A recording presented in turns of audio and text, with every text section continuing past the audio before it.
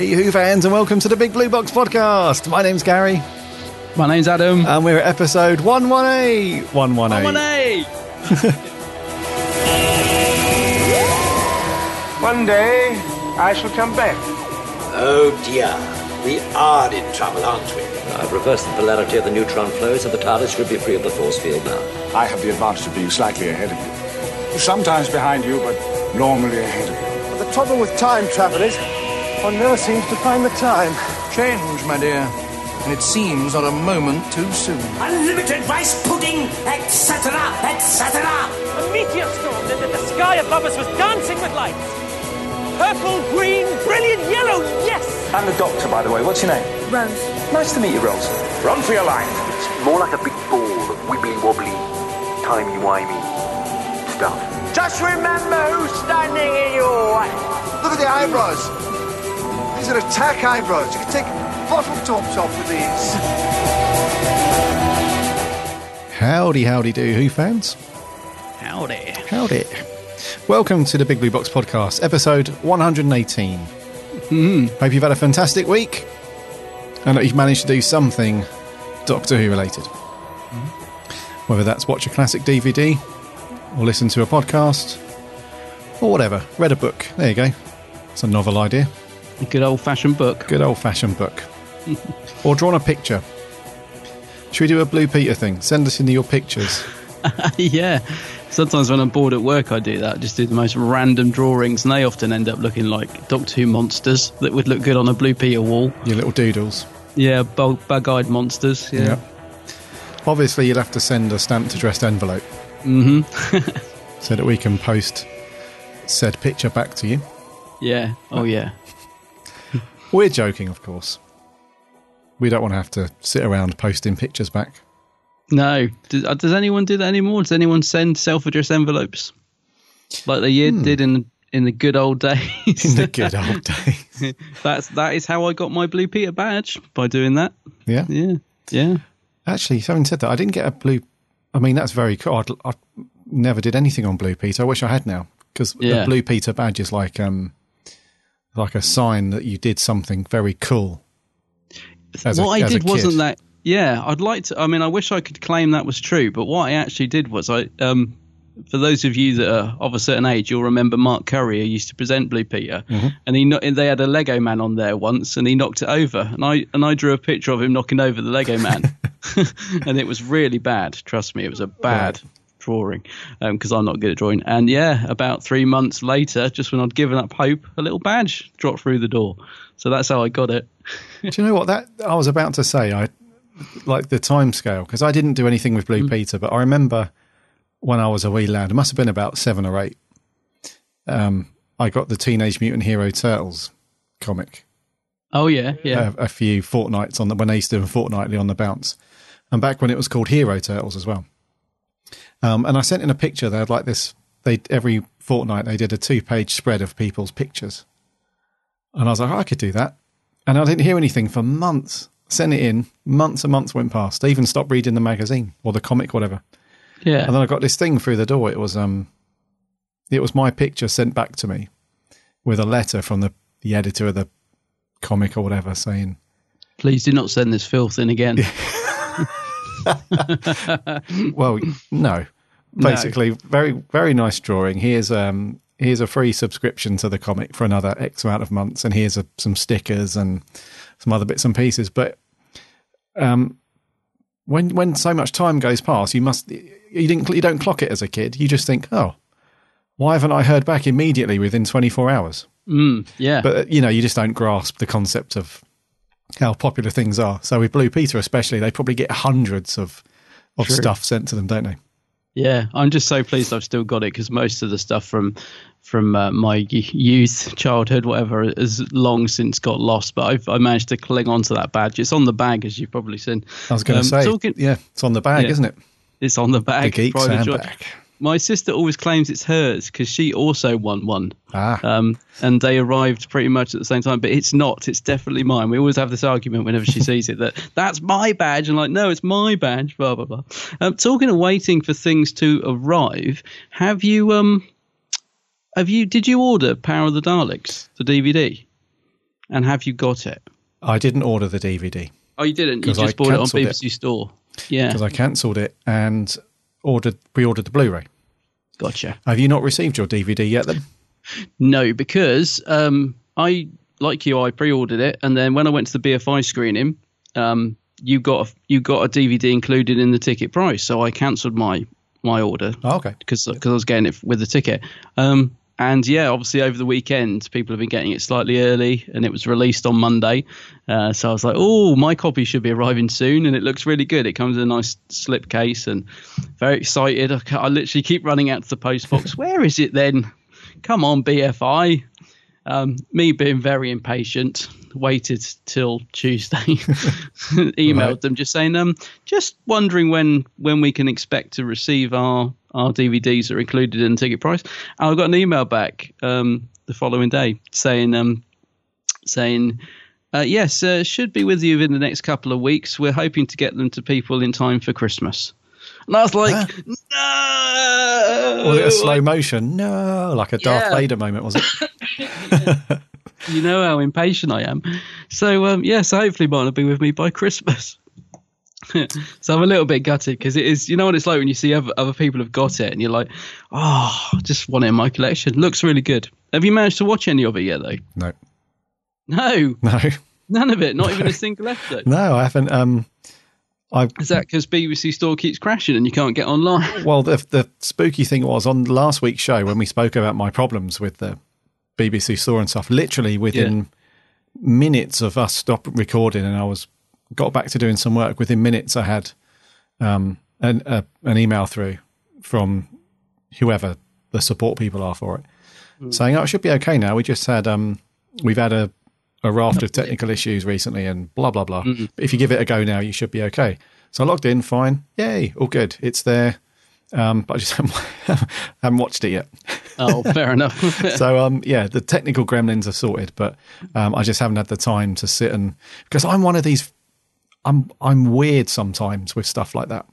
There are some people like my wife, she can put a film on knowing that she's only going to watch half an hour of it. So it's not like we say, right, let's sit down and watch a film. Half an hour goes by and the phone goes and she has to go and do something or something like that. She will sit there knowing that we have to go out in half an hour, 40 minutes, and she'll just watch a bit of a film. Oh. You know, she's happy to just watch it and then maybe the following evening she'll watch the rest or whatever. But I can't do that. So now I know that I've got all the episodes there. I want to sit and watch them all. Oh, I'm with you. Do you know what I mean? I can't. I don't want to sit there and think, right, I'm going to watch episode 1. I'm not sure when episode 2 is going to come. Will it be tomorrow? Will it be the weekend? I'm not sure. I just want to sit there in my own little bubble, my little Doctor Who bubble, and watch them all. So, yeah, I know that might sound strange to some people, but yes. So I'm going to find some time this weekend. Yeah, I think you're right to do that. I think because I haven't watched it all now, I think I was quite like that. When the episode ended, I did immediately want to go on to the next one. And I think each episode actually gets better, considering it's a 6-parter. I like the first 3 episodes a lot, but I really, really enjoyed the last 3, especially the last episode. So, sometimes they lag a bit if they're a 6-parter. In some ways, it just seemed to get better and better each episode. So, yeah, I think you will need to watch them. Maybe 3 and 3 or possibly all 6 in one go. Yeah. Yeah. So I think that's a good shout on my part, just to defer the viewing for a few days. Yeah, absolutely, mate. Good plan. Yeah. We're recording this on Wednesday, the 23rd of November. It is the 23rd. It is. I just need to check because we're all over the shop. I wish I could if I had a longer arm, I'd reach to my piano so that we could sing Happy Birthday to a certain program, but I can't quite reach the keys. Well, you haven't thought about this very well, have you? No, you could have brought it over before we started recording so that it was there ready. It's very heavy. I probably would have moved the table. That'd be a lot easier. But no, we're not going to sing them, are we? We're not going to subject our listeners to our singing, surely. Well, Gary can. They haven't heard us go full belt on a song yet. No, that's why I felt we might need some backing.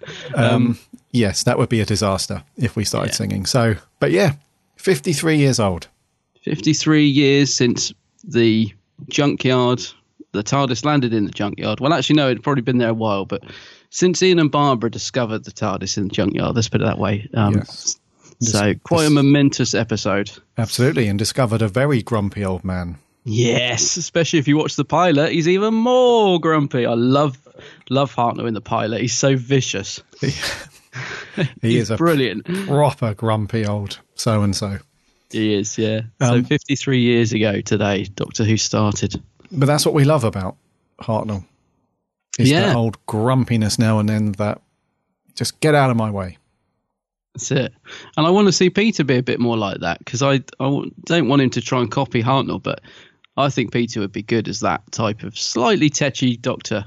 You know, get a bit more on that tetchiness back. Yeah.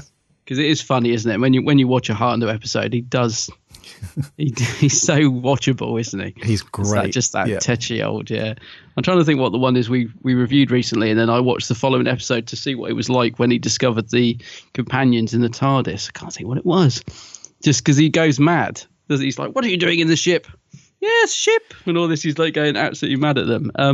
Is it the one after the Romans? Because yes, it is. Yeah, in the Romans, he's very comical and laid back and very, He's having a bit of fun. He's on holiday, isn't he? Yeah. Yeah, and then the next one, the story after that, I think that's the one where you said he goes back to being very tetchy and yeah, sure, yeah. I think so. Yeah, I think it's that one. But he's always good fun. So he kick-started it all. William Hartnell. For 53 years, happy birthday, Doctor Who. Do you know what's great is on Twitter this morning, and we've had a few mentions for the Big Blue Box account and retweets and so on, is the amount of people who have said, thank you for Doctor Who. Thank you, because we've made so many friends. And a few that stick in my mind is people saying, our friend Martin Badwilf said, his tweet said, thank you, Doctor Who, but also thank you, Russell T Davies, because we grew up in the wilderness years. Yeah. And since 2005, we've made loads of friends. And I've seen loads of tweets saying similar things this morning. So that is really good. I love that about our fandom. You know, the Doctor Who fans mainly. Yeah, no, that's absolutely true, mate. Yeah, that echoes a bit what I was saying to you before we kicked off recording, actually, because I went to the 10th Planet event last weekend, and it was great to meet the people that were there. Like Tom Baker was there, Carol Ann Ford, William Russell, really, really nice guys. And that was all good, but obviously, you know, it's so brief. You just meet them, hello, get an auto, a photo, whatever, move on. Mm-hmm. The real thing, and I'm not just saying this because the event was fun, but what made the event was meeting up with the other guys that I've got to know through Doctor Who.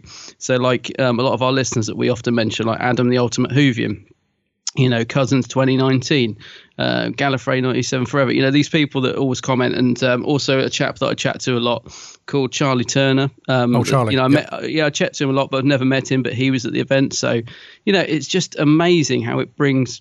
It does bring people together. There is something, I think, quite unique about the Doctor Who sort of community. There seems to be a sort of, I don't know, there just seems to be a good buzz whenever you're around that particular group of fans, if you like.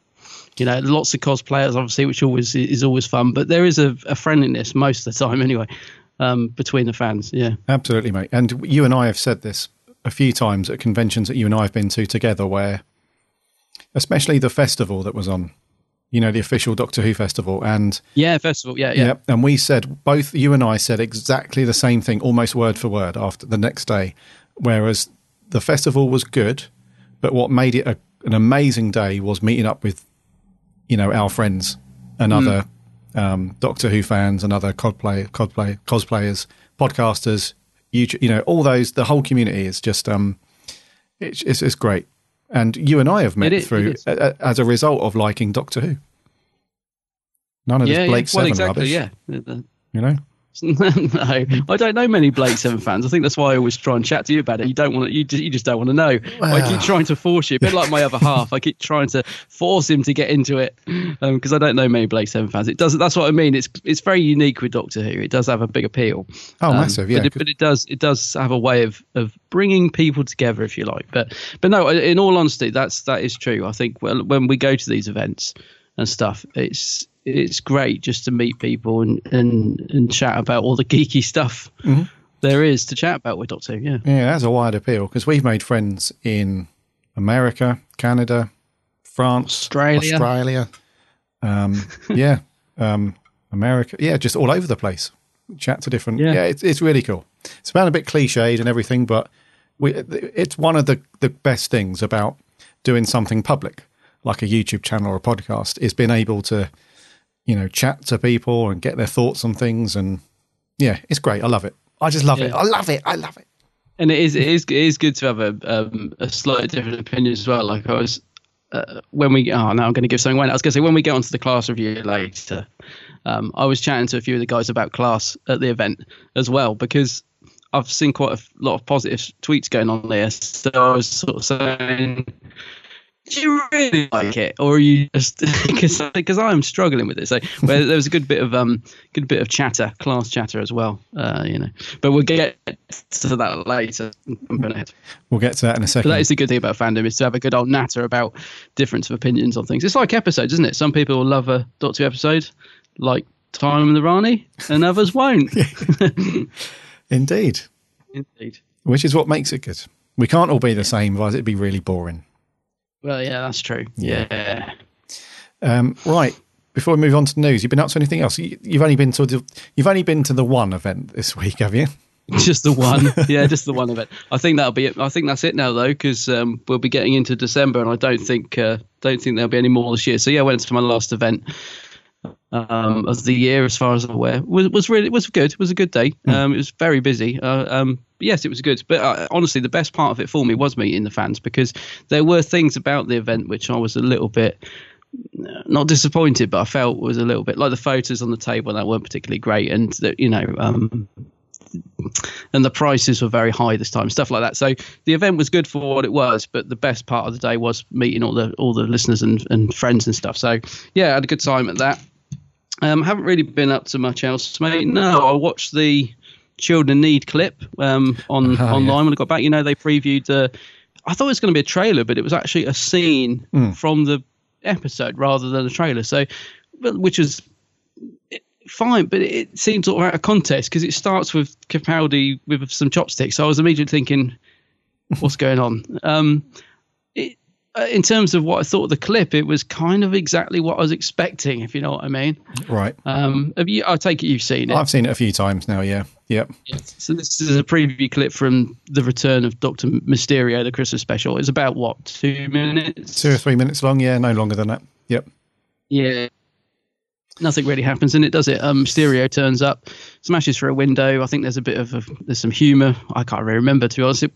We didn't Nardole, glean a lot about it. It's Nardole's in it. We didn't really glean much about what the episode from it, I wouldn't say. No, I thought it was quite cool, actually. Did you? Yeah, I thought it was a good... I'm not sure if that's a reflection on what the entire story is going to be like, but it did have I think the music as well, like a nice kind of adventure-y, Christmassy feel to it as well, the music. I must admit, as you've mentioned the music, that's the one thing I did stick in my head, is that it was that same bit of music, though. It was like the 12th Doctor's, was it? I can't remember. I remember thinking, I'm sure I heard something that I was just like, still using that bit of music. Oh, okay. I might be wrong. As I said, I've only watched it once, so I probably should go back and give it another watch, but yeah. I thought it was okay. Nardole, I don't know, he provides a bit of humour in there. He's quite funny. I do quite like Nardole. Yeah. What's the actor? I like his coat. What's his name? Matt Lucas. Matt Lucas, sorry. His name escaped me. I like Matt Lucas. I think he's very funny. I'm just not sure how Nardole's going to fit in to this story. I'm not sure. He's quite funny, but yeah, it gives us a little bit more to go on, I guess. Did it whet your appetite for it? I mean, I'm starting to feel slightly more Christmassy now. It did a little bit, yes. Yeah. Yeah. Now that I've seen a scene moving along, and we've got this. I don't know if he's a Russian or he's some kind of Eastern European gangster type guy. He's pointing a gun at the Doctor and so on, and then the superhero guy turns up, and I'm interested. Yeah. Yes. Okay. Yeah, it's good. I mean, as I said, it was kind of what I was expecting. I didn't think it was great. Didn't think it was awful. I just like, yeah, it's all right. Yeah. I mean, I am. You know. You're like, yeah, that'll do. That'll do for a weeknight. Yeah. Exactly. Yeah. Just before we move on, actually, there was something we realised we didn't cover last week, so we could probably just quickly do it now. Was all this rumour about Capaldi and Pearl leaving at the end of Series 10 and a clean slate for Chibnall and stuff? What do you reckon? No. No? No. No, you don't want to see it, or no, you don't believe it? Wow. Or both? A bit of both. I don't think that will happen because, unless they're going to do one of the shortest companion runs that we've seen. Yeah. And I wouldn't want to see it. I think, crikey, we're going back a few shows now. Maybe, earlier on in the year when we were talking about the whole Moffat leave-in and would Capaldi leave at the end and regenerate and we'll have a new Doctor when Chibbers takes over. And I remember saying it would be great to change it up slightly where Capaldi does start Series 11 but regenerates quite quickly into the series. So maybe he only does 1 or 2 episodes and then just to do something different. Yeah, I would love to see that. I'll tell you because, I think it'd make a nice change. You know, the last sort of few episodes since we've reviewed where there's been a regeneration, they have been a bit odd. Like we did when we did Colin's first story, and we did Attack of the Cybermen the other week, which was the first during his run, but his actual regeneration story came at the end of Peter's run, bizarrely, and stuff like that. So I think it would make for an interesting change, and I just wonder if I might be ready for a new Doctor by 2018 is what I'm thinking. As much as I like Capaldi, although I don't like the way he's going at the minute, but as much as I like Capaldi, I just keep thinking, well, maybe I'll be ready for a new Doctor by then. You know, I'll have another series of Capaldi. You know, it'll be sort of 2 years, whatever, a year and a half. So maybe by then I will be ready for a new Doctor. So I'm actually a bit in the middle on this one. I don't want to see Capaldi go, but I've got to think ahead to a year and a half in front, thinking, well, yeah, maybe I will want a new Doctor. And I know I know you're going to disagree with this, but Eddie Redmayne was chatting on the radio the other day and just said he would love to be the Doctor. Yeah, I would. I can already. Gary's just throwing his head back. I knew you'd disagree with me. I really like Eddie Redmayne, and I think he'd be great as the Doctor. But, and here's the but, he would just remind me too much of Matt Smith, because he's sort of that geeky, floppy-haired, quite young. So I wouldn't actually want it to happen, but I do think, given the right time, he'd make a fantastic Doctor. But I wouldn't, it wouldn't work at this particular time. Yeah. Crikey. Eddie Redmayne. I think he'd be a really good Doctor. But as soon as... I think he put something out in an interview recently, didn't he? Saying that he'd love to be Doctor. Yeah, it's on the radio. Yeah. When I saw that, I immediately thought, yeah, he would be a great Doctor. And then immediately after that I thought, no, he's too similar to Matt Smith. Exactly. Yeah. He's got that quirky, geeky thing going on. He's too, I think they're too similar. Unless he portrays the character in a different way. But I think he would be great. And I think Capaldi will stay on. I honestly think he will stay on for at least Series 11, the first series with Chibbers, before we see him go, I think. If he's going to go, I'd love to see him do what you just said. I'd love to see him do like half a series with Chibbers. If he decides he wants to leave, I think just to mix things up a bit, I think that'd be really interesting. But whether it'll happen, I don't know. Who knows? We'll see. Right.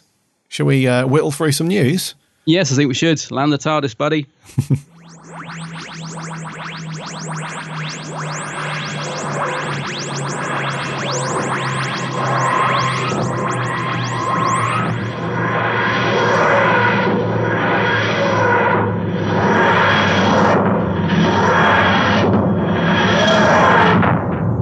First up is something that you and I spoke about because we heard rumblings of this a couple of months back, where we heard about a classic Who writer was going to come through to the new stuff. I think the Moth teased it at one of the US conventions and said that a classic writer was going to come back for Series 10. So we know who that is now. And you and I were both wrong. So there's no surprise there. Who did we say? Yeah, I think we were like Ben Aronovich. I was Ben, and you said... Who did you say? Can't remember. Yeah, but we were both wrong. But that should come to no surprise to anyone.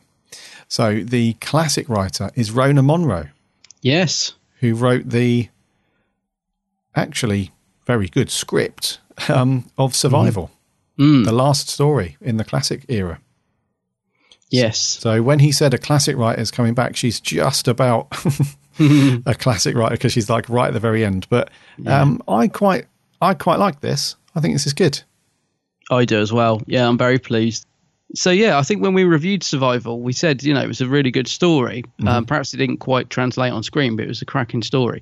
And I think Rona Munro's gone on to become quite acclaimed, I think. She's gone on to do quite good things. She has. Yeah, very happy that she's back for the new series. I think that's great. Yeah. And also very pleased that Jamie Mathieson is coming back as well, because... I really, although I didn't like the episodes from Series 9, which what were they called?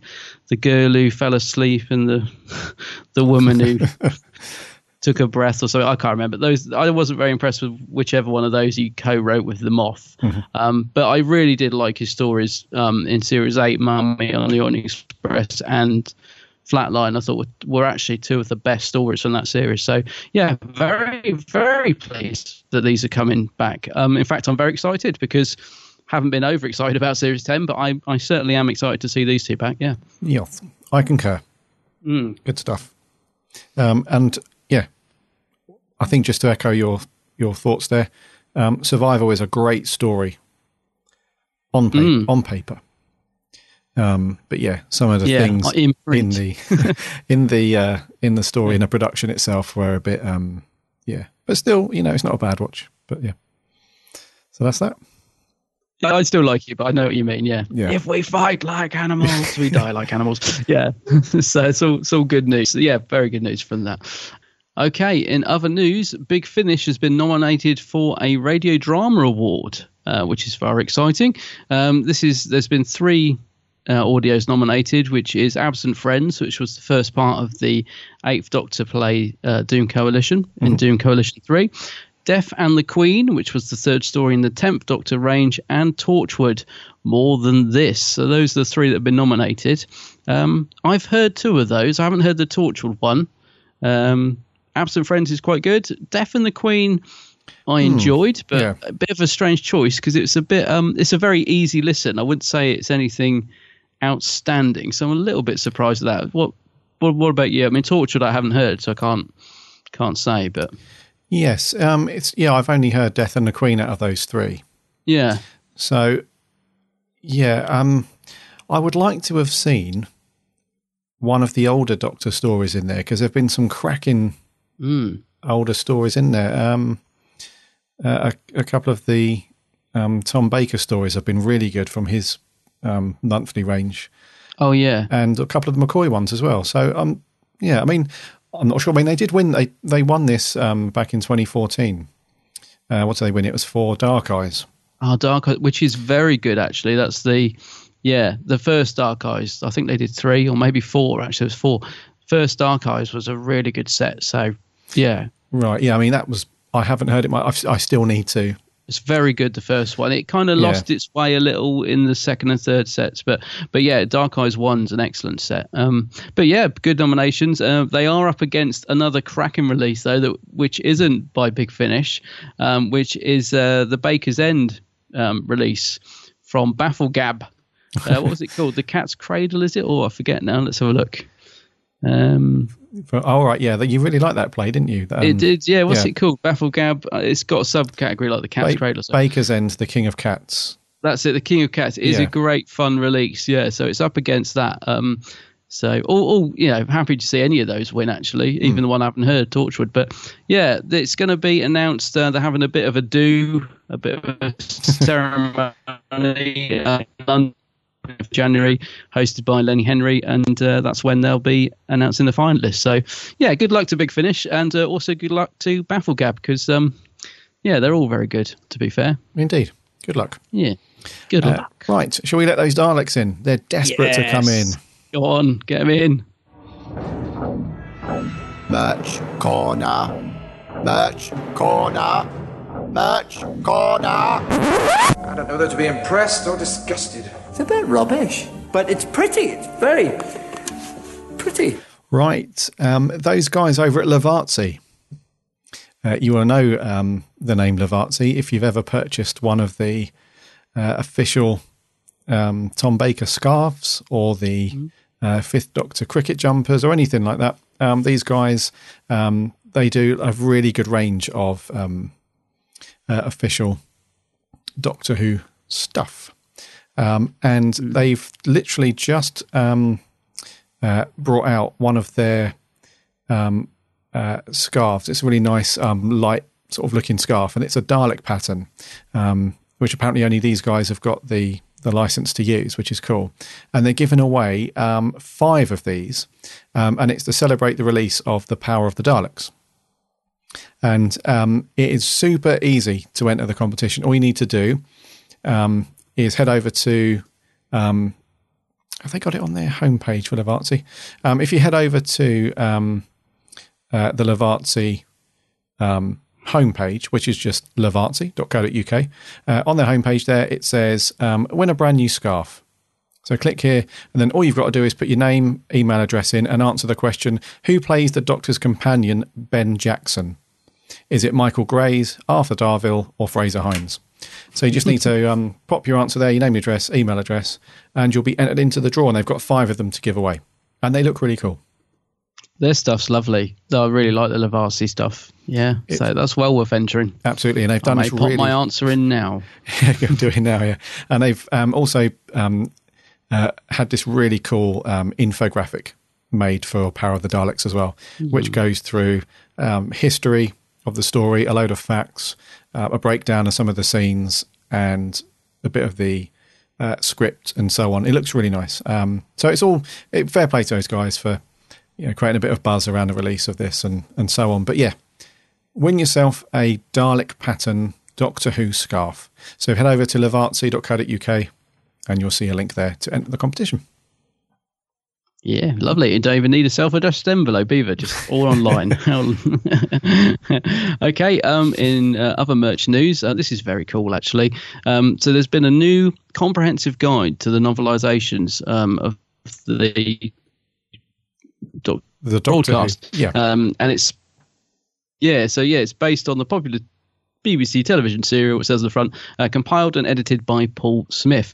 And the best thing about this is it's free. Because I was reading the little blurb about this, and it basically goes into detail, of all the sort of novelizations for the TV series. It gives you all the breakdown of the covers, when they released, the reissues, the audio readings, everything you can sort of think of. I thought, that's good. It'd be nice to have that.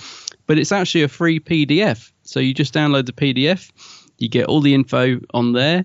And the reason they've done that is so that they can regularly update it. So it'll be like an ongoing thing, because obviously we've got the Pirate Planet's just coming out. So that's already on there. They've already got some of the details for that. But as it gets brought out in other formats or any sort of news they've got on it, they'll add that to it. So it's really good. You just need to go to www.wonderfulbook.co.uk to download the free PDF of this. Nice cover as well. It's got like a television set with the Pertwee beginning, like the Pertwee intro graphic on it, which is just very simple but really nice. I quite like that. So yeah, really nice little free thing. It really, and you can't do better than free. Let's be honest. You can't do better than free. And just to confirm, the title of the book is called based on the popular BBC television serial. That's what the book's called. And one thing, it's not the most popular title, but one thing that is good though is, like you said, it will be updated and so on. So if you're thinking about getting into the novelizations and all that stuff, this is a good place to start. This will list everything, all the books in order, or most of the books in order, and you can sort of dive in and see which ones you want to pick up, which is good. Yeah, no, it's a really good little thing. Yeah. Indeed. Right, I think we should talk about Class for a little bit. I suppose we better add. Yes, it's episode 6 called something like Detained, is it? Detained, yeah. Detained, yes. Here we go. Guys, stop it! Is this who we are now? Just endless angry truths, the worst things we think about each other. He's got into our heads enough to start us fighting. And this room is obviously only going to make us angrier and angrier. That's not a bad explanation. I know!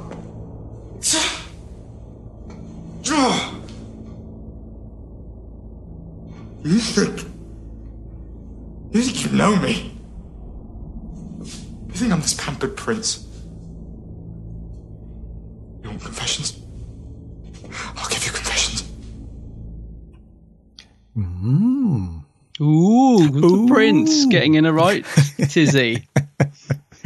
Right, episode 6, Detained, where we see all of our main cast trapped in a space prison, i.e. a classroom, where this meteorite thing is like a traveling prison, if you like, and it's coming through the rift, and then it explodes, and then a fragment of it, and it locks them into their own prison.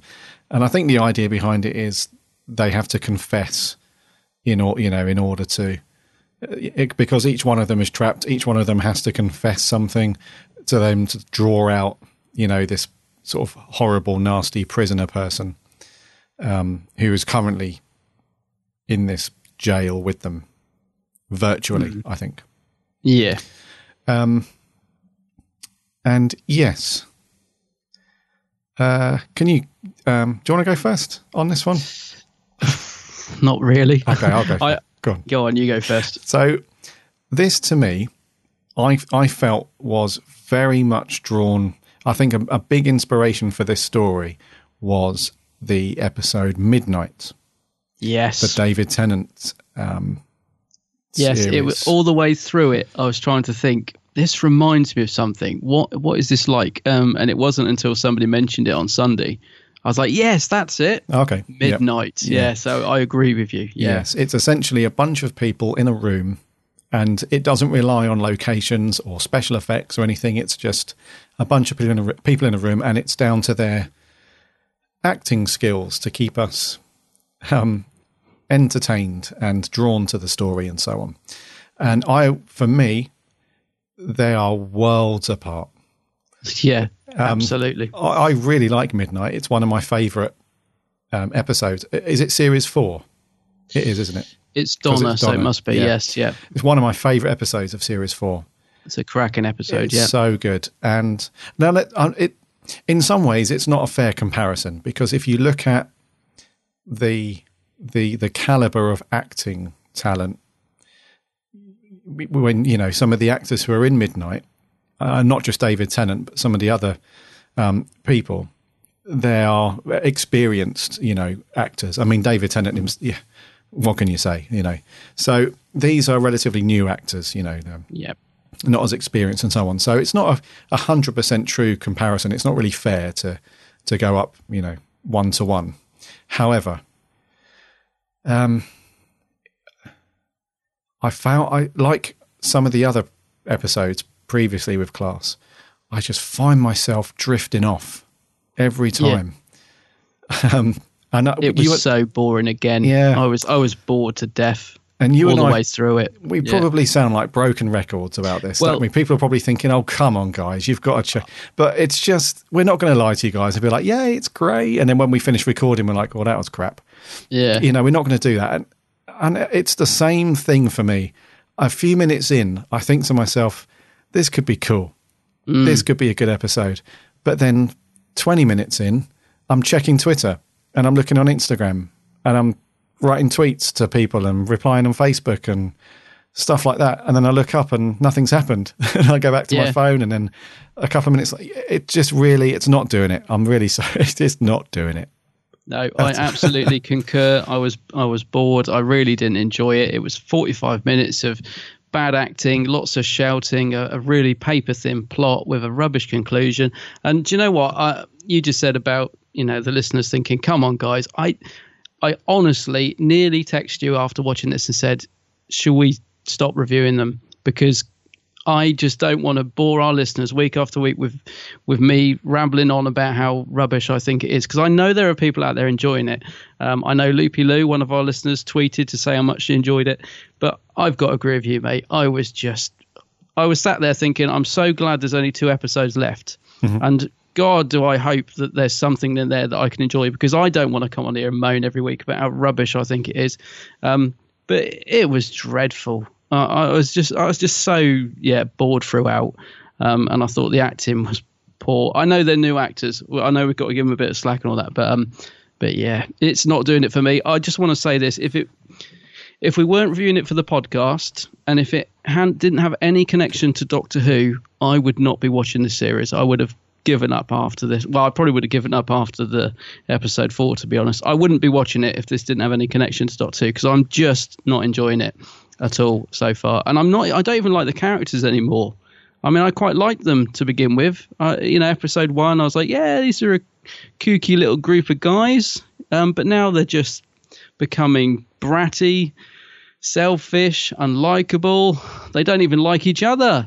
So I've lost heart with the series big time. And I don't know if the next 2 episodes are going to change, but right now I'm pretty much done with it. I'm literally only watching it because it's got a Doctor Who connection and because we're reviewing them. And I apologise for listeners that enjoy it, that are probably sat there thinking, "Shut up, stop moaning," because I don't want to do that, which is why I thought maybe I should just stop reviewing them. But that's how I feel. I didn't enjoy it at all. No, I'm with you, mate. I'm totally with you on that one. It's if it wasn't connected to Who, and we hadn't started the train going along the tracks of doing these reviews, I probably wouldn't be watching it now. I'd have given up after episode 3 for me. Right, because we weren't sure whether we were going to review it to begin with, were we? And then we both found things in episode 1 that were enough to make us think, we should get on board with this series. But I'm sort of, I don't regret it now, but I feel for our listeners is all, because me and you can have a good old moan off air and we don't have to subject other people to it. But I am regretting sort of the series so far. I just don't think it's what I was expecting somehow, and I'm just not enjoying it. I read you, man. And it felt like they were trying very hard to do something minimal and just do the whole acting thing, which is fine. That's fine. And there were little pockets of it where I thought, this could go somewhere, this could be good. But we're just going over things that they've already done in the last couple of episodes, like the relationship between Charlie and Matthias. His accent, man. Did they push him to the? Pushed him to the limit this week. He had quite a bit of dialogue. He had to really keep that accent going this week. Yes. Do you know what? Despite the dodgy accent, he's about one of the few characters I even have the remotest bit of likability factor for me. He's the only one that I'm thinking, he's all right, and he's obviously going to be the one that gets it in the final or whatever. Mm-hmm. But he's the only one. But the accent just is putting me off. But the rest of them, I mean, they're just becoming horrible, aren't they? They're not even likable anymore. Well, I think that is I think that is part of the story a little bit. I think the story was designed to create that environment where they were turning on each other because this meteorite thing sort of created this atmosphere of anger and all that stuff. So I think that was partly by design for them to be like that with each other. And the whole truth thing, when they're holding a bit of meteorite, they have to tell the truth. It's a truthful thing. So I think it was part of design, but the overall thing that we've said the last 5 weeks now, it's just boring. That's the only thing. It's I could, sometimes you can put up with, a dodgy script or, not a great story and so on. And we've said it lots of times about some of the episodes we've reviewed where the story's not been that great or the script's not that great, but wow, Matt Smith has just carried it and made it enjoyable. Or Tom Baker's just made it a cracking story, even if the script wasn't that great. So it's not, you can't even say that, because the acting skills are not quite, they're not quite there. And also for me, I feel like this would have been a great opportunity. It would never happen, but if this wasn't made by the BBC, I think this could have been better as well. Mm. And the reason why I say that is it just feels like they haven't, stretched their wings far enough to create this immersive universe. Because every single episode, we're going back into Coal Hill Academy, whatever it is now, and it's just. I think you said this right at the beginning when we started reviewing them. How are they going to mix it up? How are they going to keep us interested? Because otherwise, it's always going to be every week we're back at Coal Hill. Oh, something else is coming through the rift. Yeah, and it's just going to repeat itself over and over and over again. So.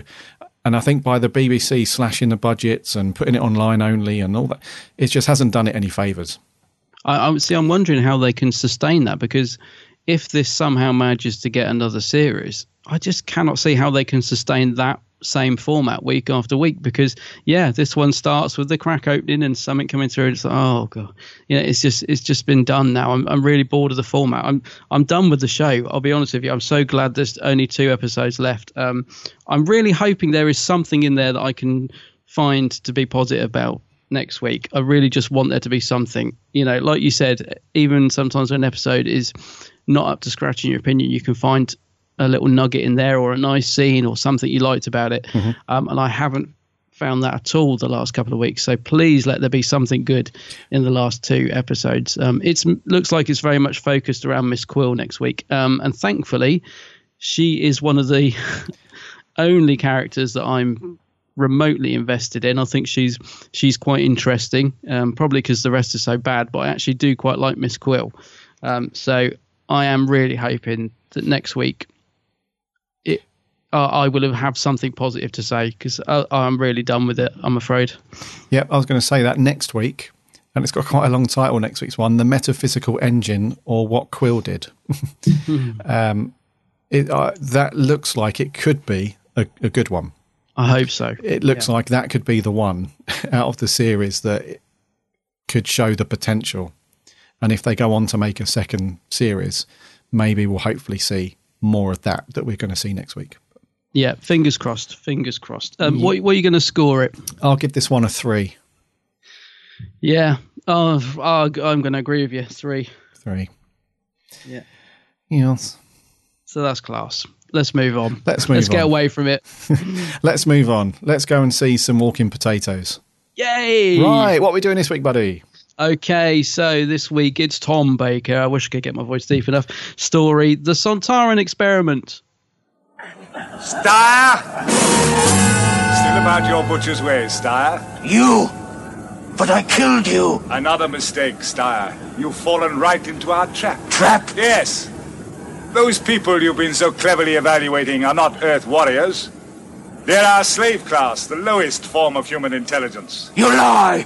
Do you think those puny creatures could conquer half a galaxy? No, Steyr. I represent the true warrior class. Evaluate me if you dare. Ah. Is that the Sontaran way? The mighty warrior sheltering behind his gun. I challenge you, Steyr. Single combat. Or are you afraid? Afraid? A Sontaran afraid? Loving the Colin Baker style reply there. Yeah, yes, double. Afraid? Yeah, that's more like it. There we go. Right, the Sontaran Experiment. This was broadcast in 1975. Went out in Feb, 22nd of Feb, and then part 2 was the 1st of March. Wow. So this is a strange little 2-parter. Yeah, it is. In the midst of a whole series of 4- and 6-parters. And it was written by Bob Baker and Dave Martin and directed by Rodney Bennett, overseen by Mr. Hinchcliffe. And Mr. Holmes, actually. Robert Holmes was a script editor. Yeah. Yeah. And it is the hardest team of the 4th Doctor with Sarah Jane and Harry Sullivan. Nice team. Yes, and it follows. It's sandwiched between 2 cracking stories. It is. I think this might be why it sometimes gets a bit lost and forgotten, because it is sandwiched between two big old bookends, isn't it? Yeah, two classics. Yeah.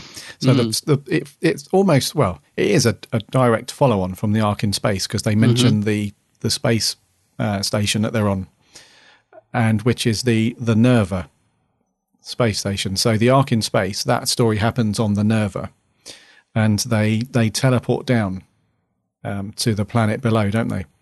Using the transmat, which some of the humans left on the planet are not fans of. They don't travel by a transmat. No. It's unreliable. Yeah. And when they, so once they've teleported down to the planet, they find that, well, they're expecting to find nothing at all on Earth, aren't they? Because Earth has been uninhabitable since the solar flares.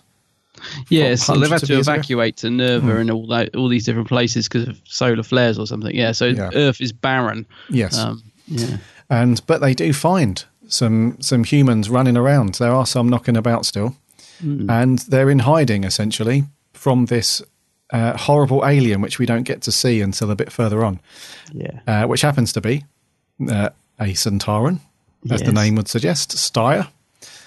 And so he's the whole sort of idea for the story is that the Centaurans are planning to attack the planet, which, when you look back at it in hindsight, is a bit ridiculous, really, because there's no one there. So it doesn't need much of plan. It doesn't need much planning, really. But anyway, Styre's there, and he has to run through a series of experiments, so that the Centaurans can then tweak their battle plan to make the most of their enemies' weaknesses. So Styre has been experimenting on these humans and is reporting back to the Centauran fleet, and they're ready to attack, but as always, the Doctor is there to thwart the plan. Yes. And that's essentially it. Right, so what do you reckon, dude? Centauran experiment. It is a little bit of a filler episode, but I still found it quite enjoyable to watch. So I did like it. Yeah, it's a very simple story, isn't it? But I found it very watchable. Not the best. I can see why it gets lost, as I said, between the Ark in Space and Genesis of Daleks, two cracking stories, which is probably why I haven't watched this since the DVD came out, because I watched it when I bought it and I haven't watched it since. But I really enjoyed rewatching it. Yeah, not the best, but just a very easy watch, I thought. Overall pretty good. Yeah, I pretty much think the same. You can tell that it's a little bit filler, and I think the reason for that is because Mr. Hinchcliffe decided, because originally this was meant to be a 6-parter, so the Ark in Space was meant to be 6 parts, with the final 2 being this story, and that was, I don't know why, but he decided to split them up and do the Ark in Space as a 4-parter, and this is a little 2-parter. So it's a bit of it's a crazy little story if when you think about it in relation to the other stories in this series. It is a little bit jarring as well, because the Ark in Space is all studio. Yeah, everything is filmed inside a studio. There's no location, and then most of Genesis of the Daleks is inside, bar a few quarries, but the majority of it is inside. This one, there's no studio at all. It's all location, isn't it? Yeah. The entire thing. So it does kind of, and this would only apply if you're watching, series 12 all the way through from start to finish. If you're doing a giant marathon, it would be a bit jarring, because you're thinking, wow, the audio sounds different. Everything's different. All their hair's being blown around. Tom Baker looks a bit different. But it is a bit of a crazy episode. Also, it is a bit jarring because, like I said, I haven't watched this for a while. I haven't watched Ark for quite a long time, and I haven't watched Genesis for quite a long time either. So there's 3 stories in a row that do connect that I haven't watched for a long time. So jumping into this one in the middle, I did at first find it a bit jarring, because I couldn't quite remember what was going on, because there isn't any real explanation, is there? They land, they start repairing the transmat, but there's no TARDIS, they're teleporting. So I had to sort of go back and remind myself, what was happening in terms of the sort of first 5 minutes of the story. So in that sense as well, it is a little bit jarring. Because I think if you were a new viewer, if you just bought this story and you hadn't seen the other two, you might wonder what on earth's going on. Like, why are they teleporting? What are they repairing? Why are they doing that? Yeah. So I had to go back and remind myself what happened in the Ark of Space to sort of get the full benefit of this story, if you like. But not a big thing, but I think if you were just watching this as a standalone story, it starts off of sort of almost feels like you're starting on episode 2, if you know what I mean. You sort of feel like you're missing something at the start.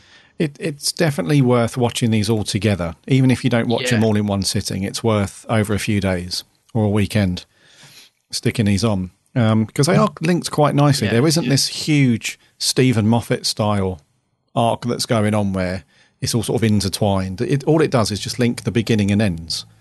Yeah, which is quite cool. Yeah. So at the end of Ark in Space, they think, well, their plan is to teleport down to Earth to repair something, isn't it? They need to repair something on Earth. And then transmat or something. Yeah. And that's when they get caught up in this whole Centauran thing.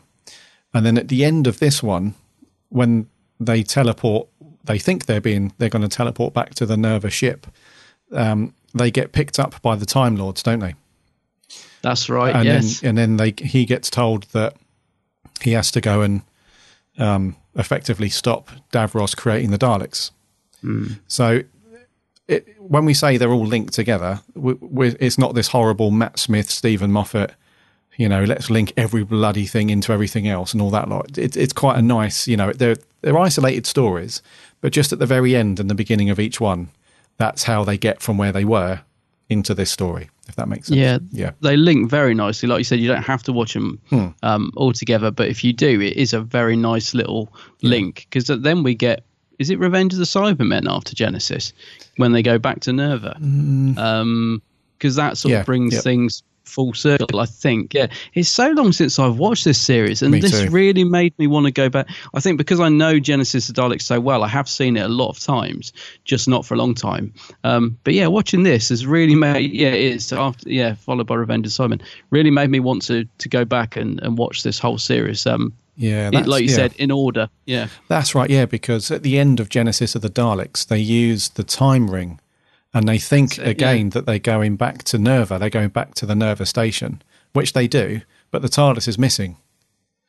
And then we kick off onto another story.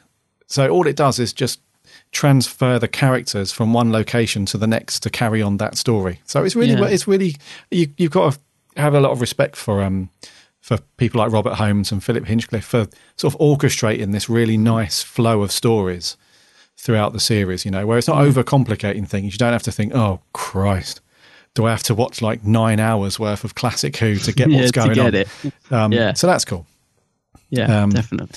And right, so the stories are not big, because it's a two-parter and they're only 25 minutes long. They can't sit around and ponder things too much. They've got to get on with it, which is nice in a way. Excuse me. And the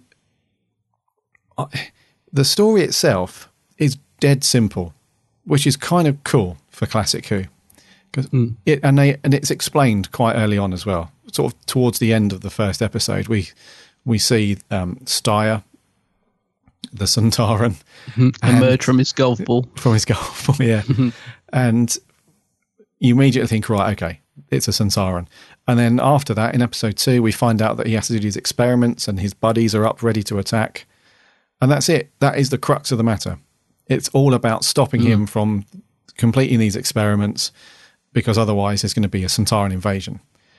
So it's good to just follow along something relatively simple. There is an intertwining. There's not the links. Yeah, and in some classic Who, it's quite often a case where the cast will split up. So the Doctor and someone will go off, and you won't see him again for 2 episodes, while this companion or so-and-so are off doing that. And then 2 or 3 episodes later, they'll come back together and so on. In this one, they do that, but it's not as drawn out. So Harry goes off, and Sarah Jane, she goes off, Harry. And she gets captured, and Harry falls down a big hill. And Sarah Jane gets captured, the Doctor rescues her. So I found it a really nice watch. Yeah. Because it's only I did as well. Yeah, it's only an hour, or just under an hour. It's like 50 minutes. Or some really cool. And I was going to say, I love the link. You talk about links. I love the fact that Sarah Jane recognises the Sontaran. It's a lovely throwback to her first episode, isn't it? Where she's like, Lynx, although it's not Lynx, it's Steyr. And I love the fact he's so, forcefully corrects. He's like, I am not. You may have seen one of us. He's sort of like. It's funny because I often think that Dan Starkey sometimes goes over the top as. What's his Sontaran called? I've forgotten. Strax. Yeah. But actually, watching this, he's managed to incorporate a lot of the features. Actually, I was thinking, maybe I need to give Dan a break because actually he's got a lot of this spot on. The way perhaps he does go a bit more over the top than the chap playing Steyr does. But yeah, he's definitely got that sort of humorous but still taking himself very seriously style that the Sontarans have. I thought, Yeah, I thought that as well. I thought that, especially in the way that he talks as Strax, he picks up these little, very... the Sontarans, they always... Well, Steyr and Strax, anyway, they always talk like they're on that edge of losing it. Yes, that's right. They're kind of keeping it under control, but they're always infuriated by sort of inferior dialogue that they have to partake in. They just want to get on with it. So they're always on that cusp of like, I'm going to lose it any second if you don't do what I say. And he has that really... there were some scenes where some of the sentences that Steyr says, you can tell that Dan Starkey would have watched that. Because the way that he delivers certain lines, it sounds so similar. And I'm not sure now, but I think he might call them human scum at some point. I'm not sure. Does Steyr say something like that? There was definitely bits where he was coming out with lines. I thought, I thought the same thing. I thought, Dan Starkey's clearly watched this. I think he might say human scum in this.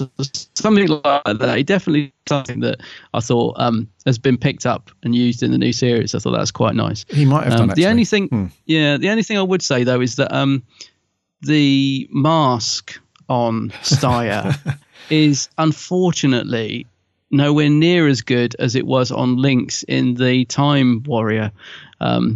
It just looks a bit rubbery, whereas I think in the Time Warrior it actually did look like very organic, definitely a lot dirtier. It didn't look so flimsy, and it was definitely patched up better around the eyes. It's not a big thing. I mean, I don't mind it at all. It's just it's strange to think that a production that was some years before managed to do that better, because the masking is the Time Warrior, isn't it? It is. Yeah, looks really, really good, I think. And it's the same actor as well, isn't it, playing the Sontaran? It's the same guy, Kevin Lindsay. It still works. It still looks good. It's just when he first takes the helmet off, it definitely doesn't have quite the same effect as it did in the Time Warrior, unfortunately, due to the mask. But it's mainly the eye bit. They just didn't quite get it right in this one. Well, that's interesting because it's exactly the same costume. Yeah, but a different mask. From the Time Warrior. It's exactly, everything's the same. It's just that the mask has perished a bit. Yeah, probably ended up like it does at the end of this episode. Yeah, precisely. Yeah, because that was another one of Philip Hinchcliffe's things was that they didn't at first they didn't know what alien they were going to have as this alien on Earth, and he said, "Well, we've already got a Sontaran costume in the lockup. Let's just use it. We don't have to spend any money. We don't have to spend any money sourcing another costume or building one or whatever." Let's just use the Sontaran costume we've got hanging up back there.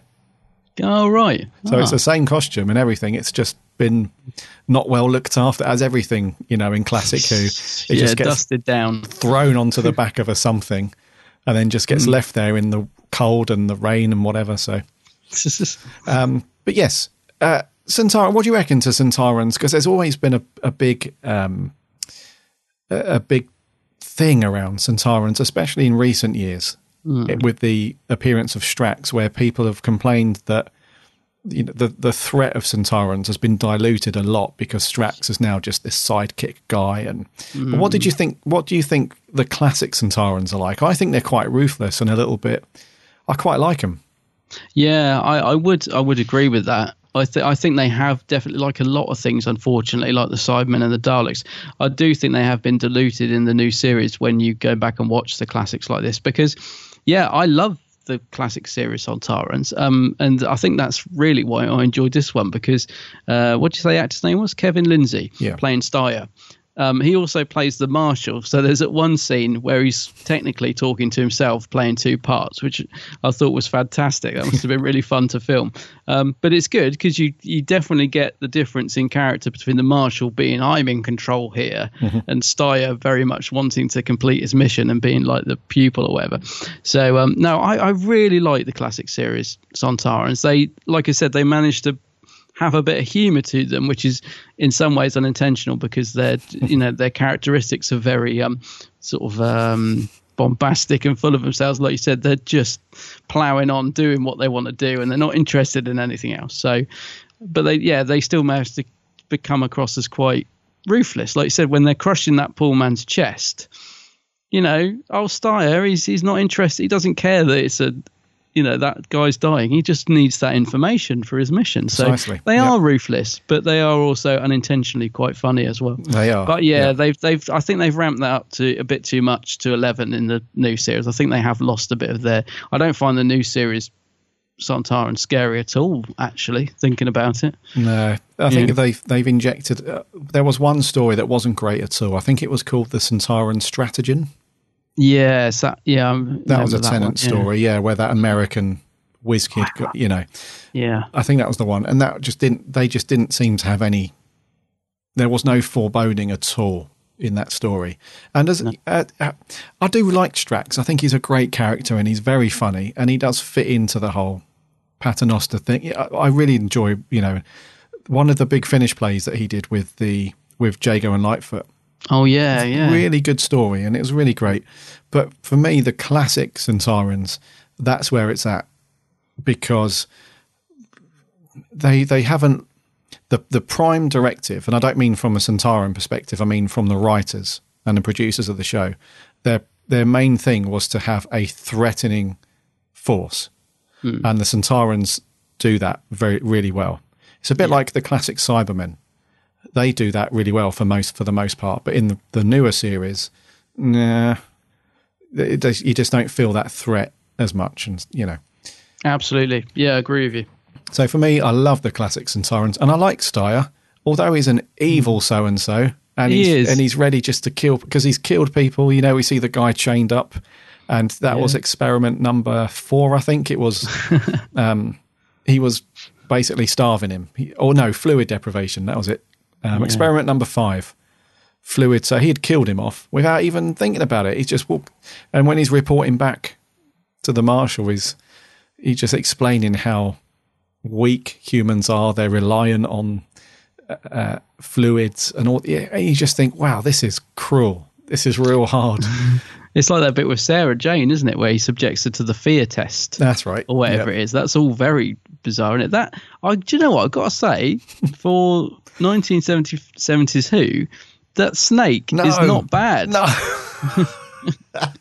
because her ropes around her arms turned into a snake at one point. Did you? I bet you were laughing. I was cracking up. Oh, I didn't think that's too bad for 70s Who. I thought the rice pudding around her ankles was good. Unlimited rice pudding. Unlimited rice pudding, yes. What's the other thing that happens? There's that. And she looks up at the boulders that she thinks are going to fall on top of her, Yeah. And all the while Steyr just like taking it all in. Yeah. Making a few notes. Yeah. That's where Tom Baker, that scene where he saves Sarah Jane, that's where Tom Baker fell over and broke his collarbone. Yeah. Yeah, so he was rushed off to hospital, and you can tell actually for a lot of part 2. I mean, Terry Walsh doubles for him a lot because of it, because he had to have his arm in a sling, didn't he? And I think there is one scene where he's talking to Harry, and he's sort of using his scarf as a sling if you look carefully. I think Tom. It's about halfway through episode 2. They're sort of sat, and you can just see that Tom's got his arm wrapped up in his long scarf in a sling. So he was in quite a lot of pain. I think for a lot of the filming of this, or halfway through, he's got a bit too energetic because he was quite new. I mean, this is very, very. This is Tom's first series, so I think he was going for it. and just got a bit too carried away. Went flying, apparently, down the Dartmoor cliffs. Poor old Tom. Well, let's talk about a location, actually, because they resisted the urge to do it all in a quarry. Yeah, location looks lovely, actually. Dartmoor, isn't it? It's great. And it's very... I thought it was a great location. Really added to the sort of the atmosphere of the story.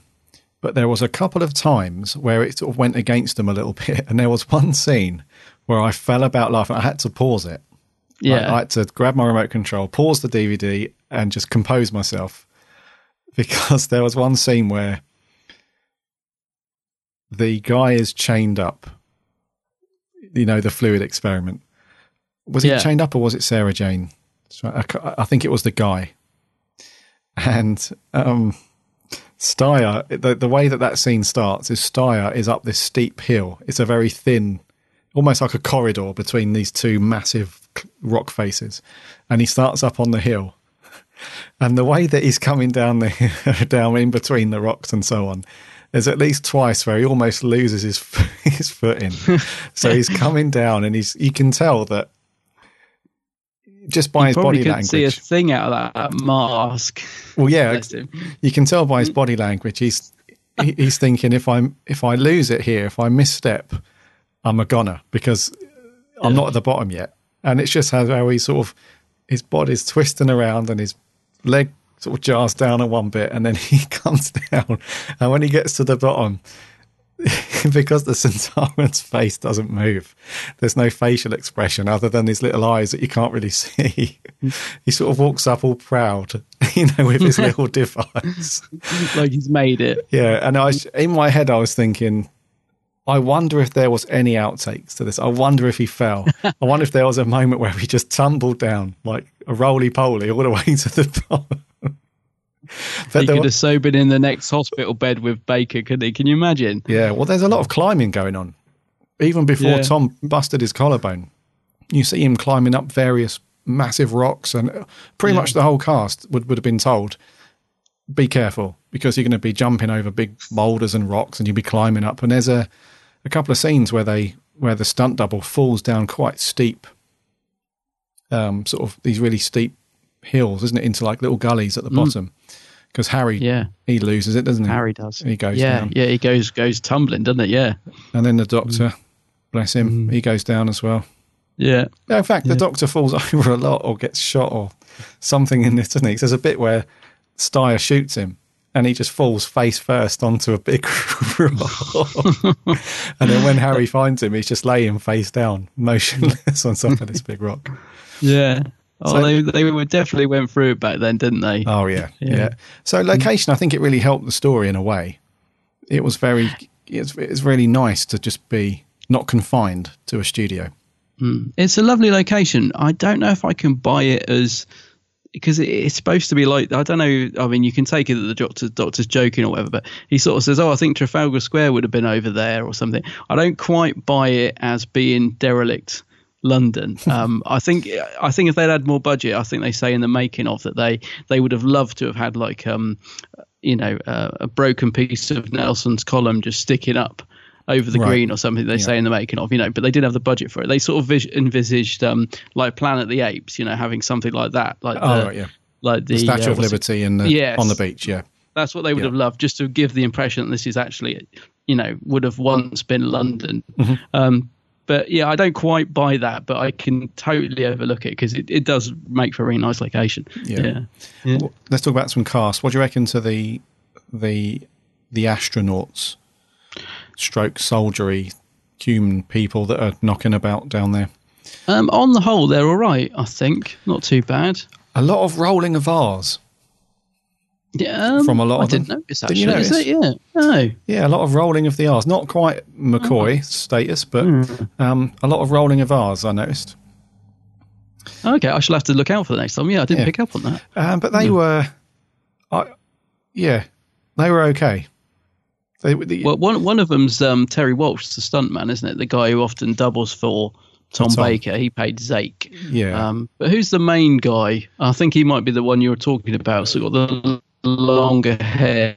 I don't know what his name was. That won't surprise listeners, will it? But he was quite good. There is one scene where he's shouting at the Doctor, and I swear he's trying so hard not to laugh. I get the impression that him and Baker were probably having a right old laugh in the rehearsals.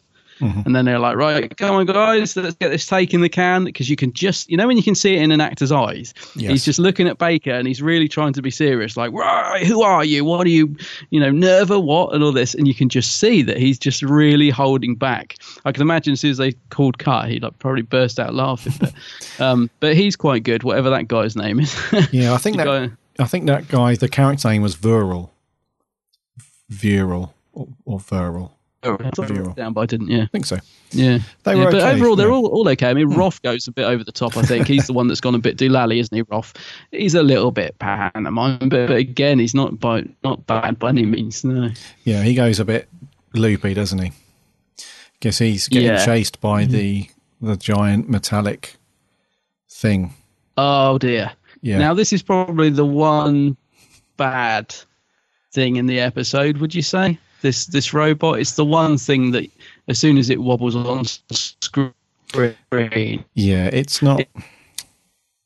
It's the design of it, really, isn't it? It's just it's one of those examples in classic Who where it just screams no budget. Yeah, it looks bad. Yeah, so it's like this shiny is it aluminium? It's like a shiny aluminium made sort of diamond-headed thing that looks like it's got really long nose hair, and these like little aerials and stuff like that. And they've done a little bit of work. Looks like it's got two horns to go meep, meep on the top, doesn't it? It's got like two, one either side. Yeah, they've done some decent work to it because it's got some sort of electronic hinges and stuff. So like each side of it can move up and down, and that kind of thing. But yeah, I'm wondering actually whether it was even needed because anyone that's seen The Empire Strikes Back, it's the equivalent of the little probe droid that we see on Hoth at the beginning. It's that kind of thing where it's sort of just knocking about, monitoring, seeing what's going on, looking out for prisoners and so on. And I'm just wondering whether it was even needed in the story. The only time that it was really relevant was to understand why Roth was legging away all the time, because every time he sees this robot, he's off. He's like half a marathon towards the other side of wherever. And the Doctor dispatches it really easily, doesn't he? Good old Sonic, the old Sonic, yeah. So it was all right. It's just, what can you do with hardly any money? It didn't need it. You're absolutely right. The story didn't need it. It wouldn't have looked out of place in a 60s Who. I think if you saw that in black and white, that creation, you'd be like, it'd probably look quite iconic. But when you see it in all its colourful technique, in the 70s colour, and it does look pretty cheap, and the way it just rolls along on wheels as well. It's a shame actually, but it is what it is. It adds a nice bit of nostalgia to the episode, I suppose. You sort of think, oh, it's quite funny when he's running away from it because it does look so ridiculous. But it's probably the one bad thing in the story, to be fair. Yeah. It's, and it's not in it hardly at all. And like you said, it gets taken out very easily. It's quite funny when the Doctor uses the Sonic on it, and it just kind of sort of deflates a bit, doesn't it? Just sort of gives up, creases up. Yeah. One side just limps down and sort of head tilts over a bit like a sad little puppy, and then it's and that's it. Let's talk about Mr. Sontaran then, Steyer / the Marshal, Kevin Lindsay. Really, really good. I thought really good performance as Steyer, and a really funny end to his character as well. You just said that the robot thing sort of deflates.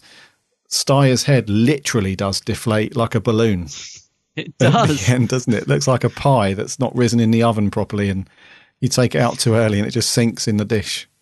Yeah. So it's like a Yorkshire pudding in it that's just deflated.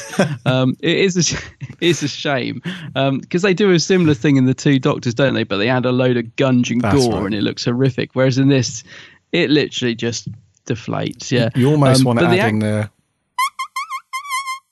like the balloon sort of. Yeah, poor old Steyer. Even though he's horrible, you still feel sorry for him, don't you? Like, you know, you got to love Steyer. But you said about the actor, yeah, Kevin Lindsay. He does a great job. Because if you think about how he acted as Lynx in The Time Warrior, Lynx was very much in command, stronger. Yes, you know, very more forceful, I would say. Whereas Steyer, like you said, he's just trying to get his experiments done.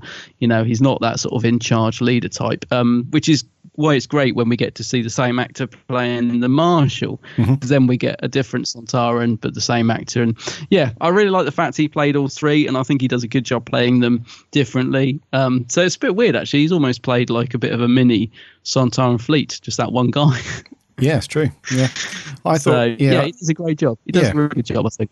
Absolutely. I thought he gave a great performance considering that he was in costume without being able to see that much, out on location, having to do various things. Because there is a fight scene with him and the Doctor, isn't there? Where the Doctor's plan is to challenge him in combat because he knows that as a Sontaran he can't refuse. That's like the honourable, the Sontarans see it as the honourable thing he can't refuse. So they do have a little tear-up, don't they? They do, yeah. And that must have been difficult for him to do in that costume. I think it might be a stunt double, but even so, it would have been very difficult because the vision would have been so limited. The reason I say that is because, again, the making of, they said that Kevin Lindsay had a heart condition at this point and found the costume really, really restricting. They had to be very careful with him. Apparently, because of this condition, they were really aware of it, and his limitations, because the suit was quite uncomfortable. And so so I think they might have switched him for Terry Walsh would have been the Doctor in those scenes. I'm not sure who would it have been.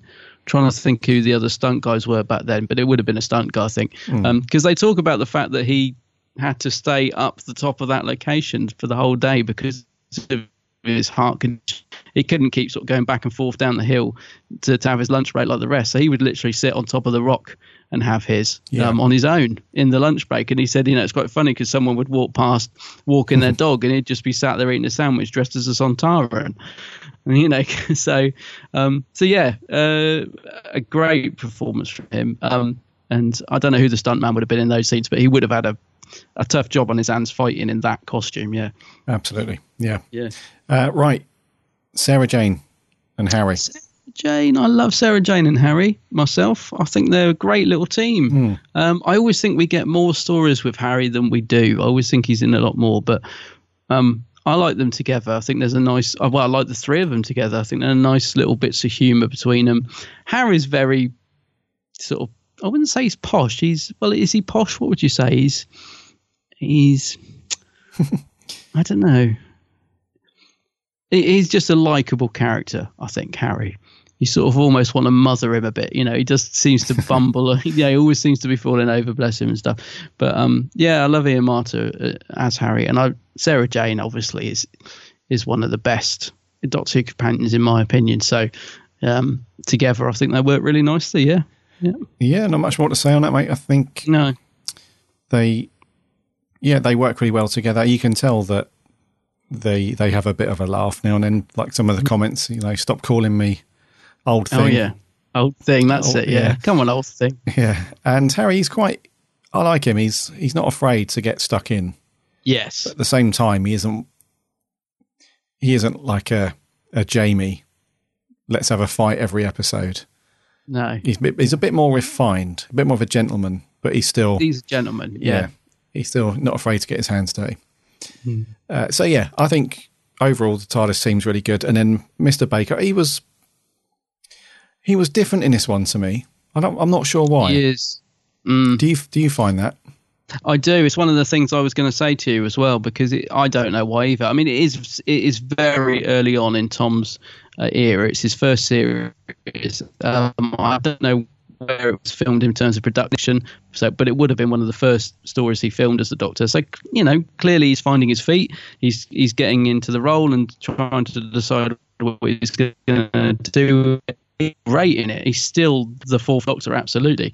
But there is something, you can tell he's not quite the same Fourth Doctor that we get, later on. I mean, I think even in Genesis, he's sort of more the Fourth Doctor that we sort of got to know. But he's still great in it. I still love Tom in this. But I do know what you mean. There is just something, I don't know if it's in the eyes and the performance, maybe a bit more toned down. I'm not sure. But he's not quite the rounded Fourth Doctor character yet. Yeah. Yeah, that's what. Yeah. Understandably, yeah. But he's still great though. Brilliant as the Doctor. You can't really fault him for most of his performances from this series onwards. But yeah, just something, I'm not sure. Maybe just because the one before was all very nice in a studio and controlled and all that, whereas out on location you haven't got as much. It's not a controlled environment as such, and you have to just get through it, because if you don't get all your scenes done, you start losing daylight and everything. So different vibe. He doesn't quite seem the sort of forceful Doctor in this, if you know what I mean. Like, I think where we get to see the more the Doctor that we're most familiar with is when he's talking to the Marshal at the end, and he's like saying, "Sorry, Marshal," and that's very much the Doctor. But up until that point, like when he's being held captive and all that, he's not quite the in control, very sort of almost cocky Doctor that the Fourth Doctor can sometimes be. He's a little bit sort of he's not commanding the scenes as much as he sometimes does. But we get to see that, as I said, later on when he's sort of becoming the hero, defeating the robot, defeating Steyr, and then just tells Marshall, "Game's up, pal." And that's very much the Fourth Doctor. So yeah, but Tom's great. I just love Tom. He is great. It's cool. Right. Anything you want to mention before we put our scores on paper? No, mate. I think we've covered it pretty much. Yeah. Right. I think it's me to go first. I think so. So I am going to give this one a 7.5. Oh, okay. I'm going with a 7. 7? 7, yeah. I thought it does feel a little bit filler. It's a very light story, but a very enjoyable watch. I enjoyed it. So 7 out of 10 for me. I agree. I think it is a bit filler, but I think it's a really enjoyable watch. You don't have to think too hard about it. You don't have to concentrate too much. But on the same token, you don't reach for your phone and start looking at stuff because you just want to keep watching. So yeah. Yeah, I didn't. I honestly didn't reach my phone at all during this, which is very unusual for me. So yeah, definitely. Good stuff. Right, let's see what our lovely listeners thought. We had an audio clip in this week. This is from Owen Daly. Hi guys, hope you're both well and enjoying the show this week. So the Sontaran Experiment, wow, you got 2 stories in a row that I love. I love dinosaurs in a spaceship, but I love Sontaran Experiment even more. This story is how I define it, short and sweet. It's short enough to keep my attention in that I can watch it in full sitting, but also it includes so many great story aspects, like it has that Sontaran star, Ian Marshall, Elizabeth Sladen and Tom Baker together. Tom Baker even broke his collarbone in this story, but he powered on, which is another remarkable thing about the script. It's all shot in location, which is kind of rare for the classic series, and it's got this really, really great eerie atmosphere in the rocks. And we also have the colonists, the Galsec colonists, and the fact that I remember what their names are, well, the Galsec colony I think is amazing in itself, because any other colony in Doctor Who I just forget immediately. I also love the little funny robot. It's a bit pathetic, but I still think it's great. And I just love it overall, how self-contained it is. And it's a great one to get new series fans into, because if they're not, to find like a 6-parter a bit daunting. This one's 2-parter. It's the same length as an ordinary new series story, except it's a lot better. I love the way Steyr was kind of torturing the humans to get a strategic strategy ready. And I really like that, and it's something the new series failed to do with the Sontarans making them a joke. So overall, really love the story. 8.5 out of 10. My first second classic DVD, so I've watched it to bits and I can watch it again and again. 8 out of 10. Thanks, bye. 8 out of 10. Brilliant, yeah, thanks for that. Good score. Over on Twitter, Ollie Everett says, one of my favourites. Great little 2-parter. My favourites. Joey Tardis says, my first ever Doctor Who story. All the way back in 2004. Such a classic from my childhood. Hello, Joey Tardis. That's who I met with on Sunday. We had a good day. We met Tom as well. Tom. Thank you, Joey. Over on Facebook, Stan Stacey Gallagher says, love Tom. I like this story. Wish it had more parts, though. Wish it had more parts. I don't know. Could you see it being a 4-parter? I think it's quite nice as a 2, but yeah, I could have seen perhaps one or two more episodes of Steyer, maybe. Yeah. Steyer, yeah. Charlie Turner says, Sontar says, this one is all right. It's probably the weakest Sontaran story I've seen. I have yet to watch The Invasion of Time and The Two Doctors before I can decide for definite. Tom's great. Elizabeth's a bit screamy, but good as always. Ian's great as Harry. It's just pure awesome, but the story as a whole is an all right watch. There's not really much I can say about it.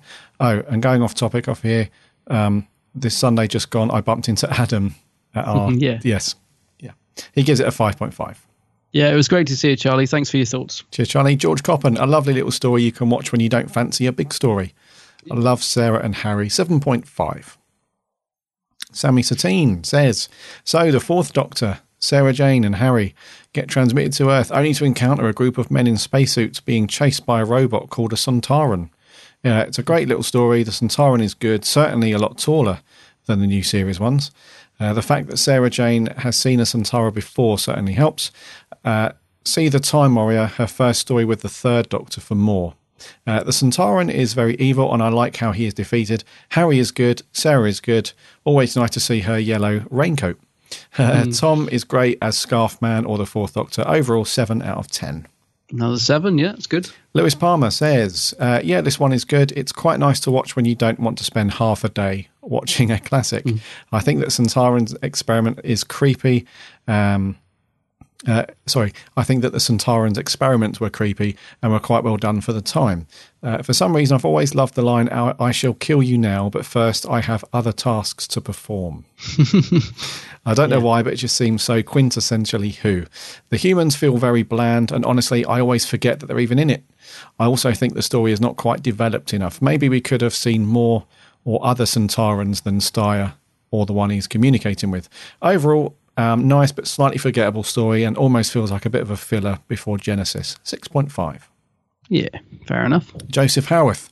It's quite interesting how two-parters like this are very rare for Doctor Who back in the 70s, but it's common fare nowadays. Interesting thought, don't you think? Anyways, the Sontaran experiment, I thought it was a great story. Apart from the Revenge of the Cybermen, Tom Baker has a solid first season. The plot is very simple, but that's all you need, really, for a two-parter. Ian Marter and Liz Sladen give brilliant performances for Harry and Sarah, even if they don't do much. Steyer, I thought, was menacing and sadistic, though I do think the ending is a bit hastily done with the Marshal giving up so easily. The robot is pretty naff and looks like a washing machine with poles attached to it, and I really can't say much about the Galsec team because I really don't think they make much of an impact. Besides Roth, they are really interchangeable and there's no difference between them. Plus, they have dodgy South African accents. Other than that, it was a great story and always the marvellous Tom Baker, 8.5. Yeah, I must agree with him about the end, actually. I did find it slightly unsatisfying because the Marshal does just go, oh, okay then, which, I would agree with that. Yeah, we're going to stand fast and we're going to attack. And Tom's like, I don't think you will. All right then. Lastly, on Facebook, Mark Mooney says, nice filler story before the main event of Genesis of the Daleks. Anything on the Geeks handbag page? Yes. Bizarrely, I got one on Instagram this week, so I had to make a note because I knew I was going to forget to read it. So I haven't forgotten, and it's from Thomas Scott, who says, I think it's a fun episode to put on if you have an hour to kill. It keeps you interested, unlike some of the 6-part episodes where you find yourself looking at your phone. And the main cast are great overall. He gives this one a 6 out of 10 and says, keep up the good work. We shall certainly try. Thank you for that. Over on the Geeks Handbag Facebook, I had Patrick Sherwood, who says it's an okay episode. I don't mind it, but it's not one of his favourites, so he's going to give it 7.5 out of 10. Okay. Austin Slassor. Oh, he just simply said, sorry, he said, I have never seen the special value sticker. He's referring to the photo I put up, which is the DVD has got special value on it, which simply meant it doesn't have many extras, so the DVD is cheap. But yeah, I've still got the sticker on it. Finn Walsh says, hello guys, hope unlike last week I won't be late. No, you're in time. He says this is a proper underrated Doctor Who story. He's claimed before, but great. It's an easy watch and doesn't leave you bored. I absolutely love this hidden gem, and he's definitely giving it a 10 out of 10, he says. Okay. And finally, Mark Atkinson, who does the brilliant Proctor Who podcast, says a decent enough two-parter. All the location shoot works well for the very slight, in brackets, story. He's giving it a 7 out of 10. So thanks for your comments, guys. Excellent. Really good stuff. Some reasonably high scores there. I thought we were going to see middle of the road 5s and 6s, because it is, however you want to label it, it is slightly filler in between these two great stories, but some decent scores. So yeah, it's good. A fun watch. I just wish the ending, had been stronger. Whoever mentioned that before, that's one of the things I wanted to say in the review, but I forgot. But yeah, I just wish it had a slightly stronger ending, but it's certainly a good little watch. Indeedy. Next week, we're going forward to the current Doctor. So what story are we going to look at next week? Next week, 12th Doctor story, Time Heist from Series 8. We'll be reviewing. Yeah. Yes. We've never spoken about this one, even in passing. No, we haven't. This will be interesting. This is the one with the monster in the prison overalls? The Teller, that's right. Yes. Teller, yes. Yeah. I'm just looking. It was just one that got missed out. We never reviewed it. That's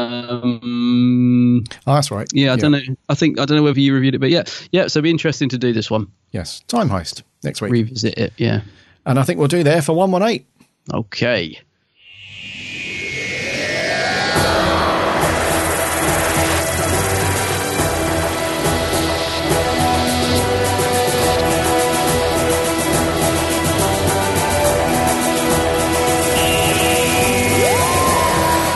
Thank you so much for sticking with us and listening through 118. 118. It's been an interesting time for class at the moment. We're not too apologetic that we're very negative and so on, because that's just our thoughts and that's just how we feel. But for those of you that are really enjoying class and are really into it, please don't let our negativity, spoil the party. Yeah. We don't want to be the moany old dad that comes downstairs and orders all of your friends out at 9 o'clock because it's getting too late. So, class. Hopefully next week though. Or no, this week. Yeah. Episode 7, is it? 6, 7? Yes, it 7. will be 7. Which is mainly focused around Miss Quill. Looks like it could be the kicker that we need. Which is good. Hope so. Yep. So, the Sontaran Experiment. Some reasonable scores there. Thank you so much, as always, for sending in your thoughts and reviews. Next week is Time Heist with Mr. Capaldi. So look out for the Facebook post or the Twitter post or whatever to send us in your thoughts for that one. As always, head over to our website, www.bigblueboxpodcast.com. On there, you can listen to all of our previous episodes. Plus, you can link off to our social stuff, so you can follow and like on Twitter, Facebook and Instagram. And there's also big buttons there to send you off to iTunes and so on, if you'd like to subscribe to the podcast. And if you do subscribe... Love a big button. A big button, yeah.